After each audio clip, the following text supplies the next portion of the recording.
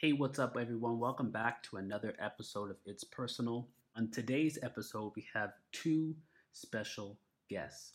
One special guest that will be helping me conduct the conversation, and another guest that has taken the educational world by storm. I hope you enjoy it.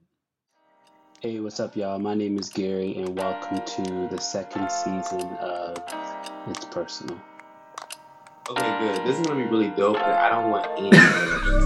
Putting yourself out there as practitioners who are growing and Not learning. at all. My name is Kwame Mbalia. I'm an author. I'm Padma Venkatraman, the author of The Bridge Home. Sure, yeah. My name's Natasha Diaz. Code switching and all those things. I mean, all of that. All the time. I mean, he's still on the road all the time, but like as a new mom, the relationships that I have cultivated from there. I'm so excited to talk to you. This is amazing. Right. This is so fun. Welcome back, everyone, to another episode of It's Personal. This is the second season, and I'm extremely excited. Could you introduce yourself? Sure. Hi, everyone. My name is Pernille Riff, and I'm a teacher and an author and a mom. And I'm teaching in Madison, Wisconsin, or more precisely in Oregon, Wisconsin, but I'm originally from Denmark. Not quite sure how I ended up becoming a teacher in the American public school system, but it has been a journey. And I like to share about my practices. Oh, and I created the Global Read Aloud too. So, there you go. That's it. So, Pernille, honestly, just to start, one of the things that I'm probably most curious about, a lot of the guests that are on the show, is just what is your background? What did your childhood look like? I never wanted to be a teacher. I came from a long line of teachers, my mom included, and that was not the pursuit of my dream. I was going to be a marine biologist because I really loved sharks, but I don't like the ocean, so that became a problem really quickly. But I think I was your average kid, right? Your average kid trying to figure it out, trying to figure out relationships. I grew up feeling really lonely as a child, and we moved a lot. My mom had huge dreams and got a lot of scholarships and would move us between Denmark and America. When we finally settled in America for the third time when I was 18, it was kind of like, here's this new culture and now you have to stay with it. And I was pretty lost. I knew I wanted to go to school, but I didn't know what I wanted to do. And I got accepted into UW-Madison and dropped out after, I think, 2 months of barely showing up for classes because I felt no connection to what we were doing and had no idea what I wanted to do, and then just started working and dabbled around in that. And it wasn't until I met my husband, or who became my husband, and he sat me down one night and was like, what are you going to do with your life? And I was like, what do you mean? This is great. I'm bartending.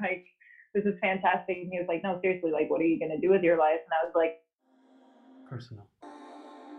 Personal. Personal. Personal. Personal. Personal. Personal. Personal. Personal.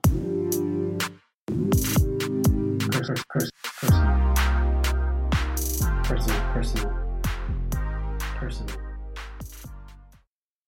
Maybe I should go back to school. And there was this idea of becoming a teacher because I'd had such a not great experience myself when I moved back from learning English. So I was taught English in San Francisco when I was 6, and in a school in inner city San Francisco because of my mom's Fulbright scholarship. And after I moved back to my old house and my old friend and my old teacher. In Denmark, you stay with the same teacher for years. And she didn't like me, and she made it really, really clear. I was constantly the one that was blamed for anything that went wrong in the classroom. She tried to separate friends from me. She called my best friend's mom and told her that she shouldn't allow her daughter to spend any time with me. Just really vicious attacks on a kid from an authority person. And yet I still craved her love and tried to get her to like me.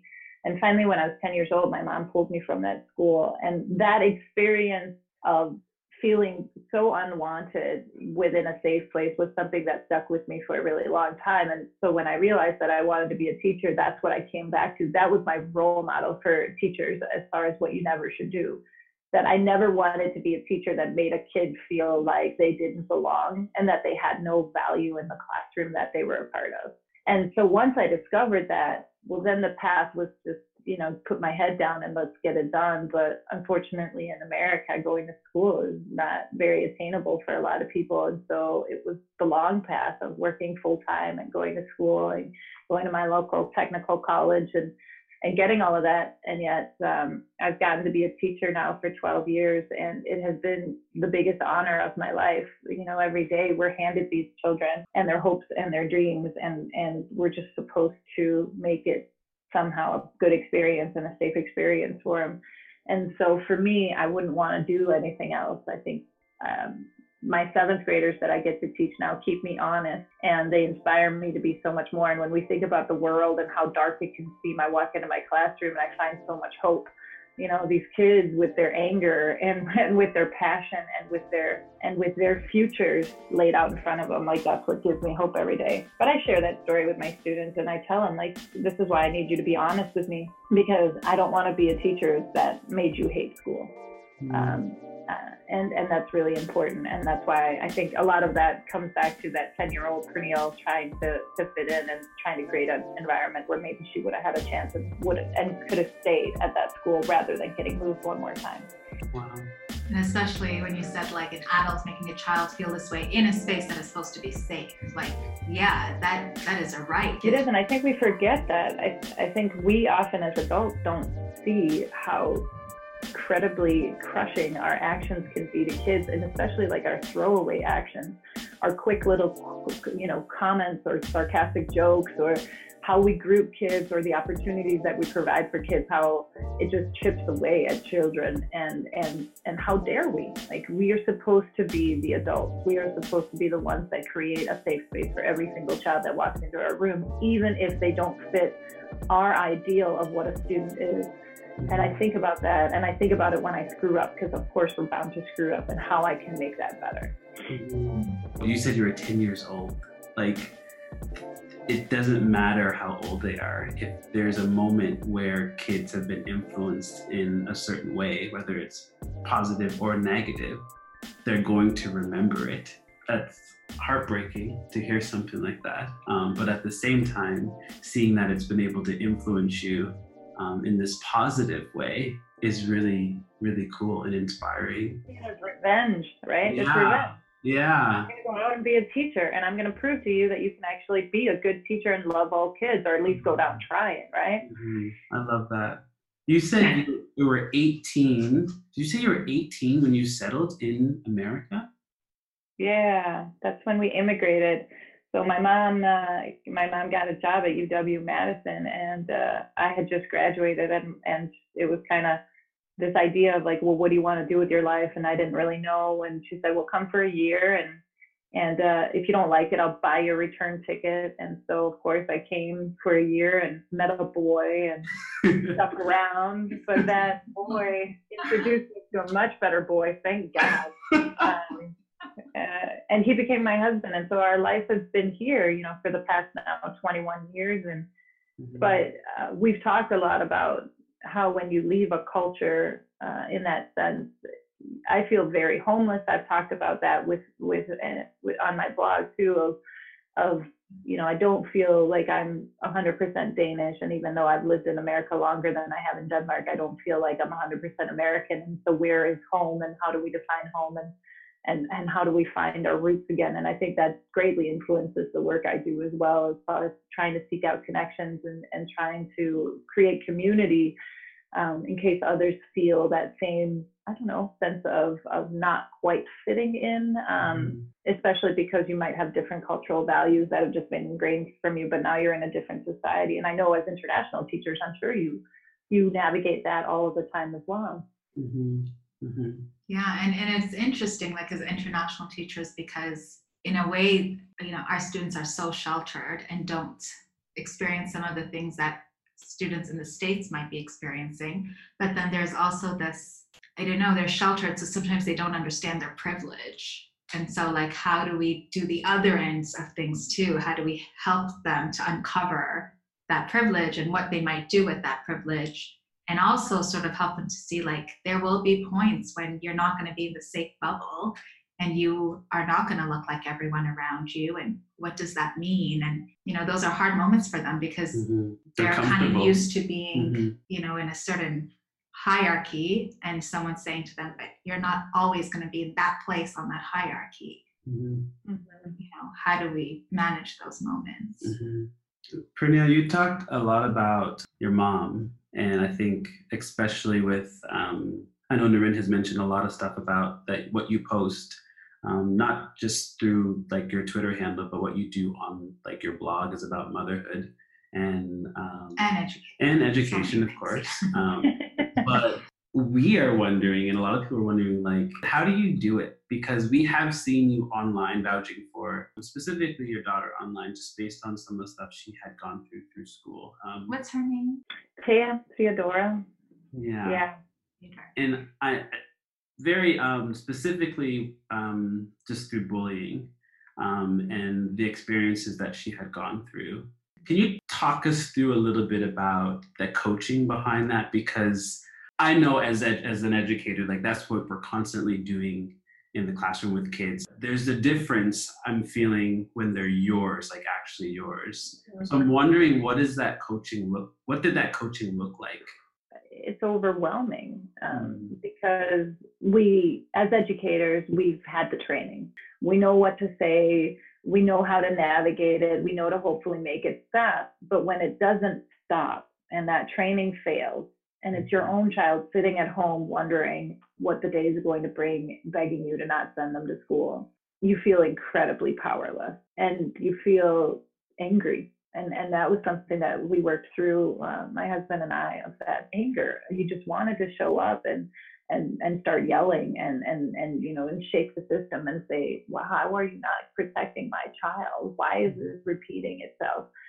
And then also having to navigate your own children changing in front of you and seeing their sense of safety be taken away from them, and feeling like all of the parental tools that you have to fight the system are also failing you. And yet when there's this whole guilt of being an educator, because you don't want to slam the doors too loudly, and you don't want to be too forceful, and you don't want to be that parent, because we've all had one of those parents that we brought home with us to the dinner conversation, and we're like, and then they did this, but at some point we realized that what we were doing politely was not enough, and that it wasn't that the school didn't want to listen to us, it was that we needed to shout louder because they couldn't hear us through all of the other things that were going on in a school on a regular basis. And I think when it becomes your own child, it's hard to see anything else. And you want to say like, oh, I get that you have other things going on, but here is what's happening to my child, and it is destroying a lot of things that we have spent a long time building up,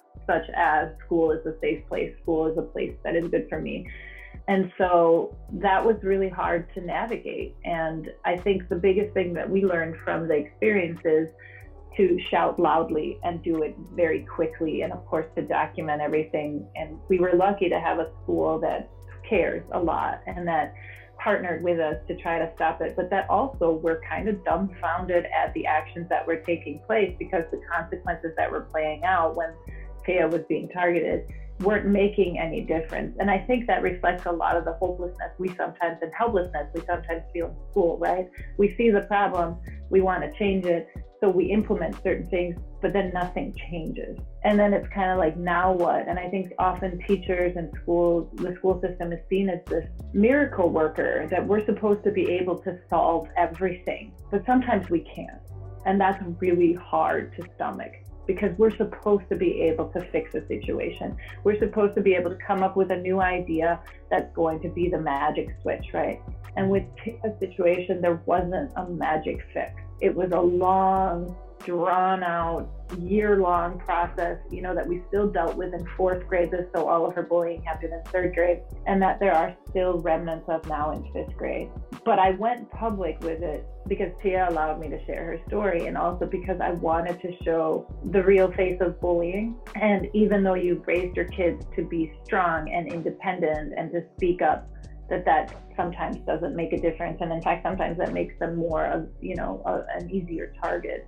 Mm-hmm. And so we still are navigating it, and school is still not 100% back to normal for her. And I think that's also something that we forget in education, that we're so quick to fix the immediate that we don't think about the long-term ramifications. And I think a lot about that when we think about how racism plays out in school and microaggressions and kids who are not in an active bullying situation, but where school is not safe because of all of the systems that are in place, and how we often don't look at the trauma that that's inflicting on the kids. And I remember sitting while Thea was going through all of this, and kind of at the end of it, we were sitting through a training at my school about how trauma inflicts the brain and how it changes the brain. And as they're showing us slides, I had that moment of like, that's what happened. That's my kid. That's her brain up there. And that was really hard. That was like, okay, this has now been a long-term thing. This is not just something that we can laugh off and say, oh, remember back when, that we now have to navigate parenting in a different way. I want to go back to just like your mom for a second, because I could hear a lot of influence, I'm assuming now or when you were in your younger years. How has she influenced you to either be the way that you are, maybe how you, as a mom, I think, maybe even as an educator, because I can hear and I could see the care in your voice for your kids and for your mom. Can you talk a little bit about that? Yeah, so my mom was a single mom, but when I was born, she left my dad when I was 6 months old by choice. He wasn't a good father for us, and she wanted more. And I think the courage it must take to stand with 3 little kids as a teacher and move 6 hours away from the life that you're used to, and yet that never stood in my mom's way. My mom has always been someone who has pursued her own dreams while also being an incredibly present mom, and also wanting to find a way that, even though we didn't have a lot of money growing up, like wanting us to feel like the world was truly something that was accessible to us in a playground, and wanting to take us out into the world and would work extra jobs so that we could travel, whether it was, get in the car and go somewhere else or just see the world. And I think she's someone who has taught me that when you raise your voice, you're going to get knocked down, but that doesn't mean you stay down. And she has been a pioneer as far as within her field. So she's a university professor and has always been a very strong feminist and a strong human rights, and has been a role model of what it means to constantly reflect and invent and reinvent your teaching, and to never settle. My mom's been teaching for more than 40 years now, and she's still going strong and still finds a lot of passion in what she does. And so for me, that's always been something in the back of my head of like, how can I make my mom proud? And she tells me that she's very proud of me, but also how can I be as strong as my mom has been? And my mom has also been a role model of like what healthy relationships looks like, and what it means to have not unconditional love, because I think unconditional love can be really misused, but have a love that permeates everything, but that also means that we're honest with each other, and that we show our love, and that we also hold each other accountable. And I think that directly plays off in my classroom. I tell my students, like, I love being your teacher. I love you. And they're like, that's weird, Mrs. Rip. And I'm like, well, I don't mean it in a weird way. Like, I'm so grateful that I get to be a part of your life. But I'm also going to be 100% honest with you in a nice way. So, like, if we're writing and what you're writing is not that great, what would you rather hear? Constructive editing so that we can make it better, or do you want me just to sit there and be like, oh, it's okay, when it's not? And so they get a kick out of that, but that's also relationship based, right? You can't just like do that right away. So I think about that my mom, who's turning 70 next year, is still blazing a trail, and is still fighting for what she believes in, and raised me to be a strong, independent, smart woman who didn't find weakness in having a strong relationship and a strong marriage, because she ended up marrying my stepdad when I was 7, right? And I think that that's been really integral in the way that we parent and in the way that I teach and just in the way that I care about my marriage. So yeah, a lot of that is traced to my mom. She's the glue that holds us all together, for sure. Yeah. That's amazing. So then how did how did you go from like, okay, teacher, 4 girls, challenging already and all of that, to like, okay, but I want to do more. I want to be blogging. I want to be writing. I want to start something. How does that happen? Is it in you? Is it coming from external? Yeah, no, I was a terrible teacher, which I think most of us are starting out. Yeah. Teachers don't count. and not like terrible, right? Like if you'd walked in, you wouldn't have been like, oh my God, get her out. But on the surface, right, it looked like I knew what I was doing, but inside there was a lot of turmoil, and inside there was a lot of, this is not what I planned. This is not what I dreamed about. This is not all those lovely fictitious lesson plans that I wrote. This is not it. And after 2 years of kind of going through the motions, I had decided that I was going to quit teaching because I was crushing the dreams of 9-year-olds as a 4th grade teacher. Hey, what's up, everyone? I hope you enjoyed part 1 of this 2-part series with Pernille Ripp and my wife. I want you to tune back in tomorrow for the second part of this series, where Pernille talks more about family, education, and just life in general. I want you to remember to stay kind, stay blessed. Peace.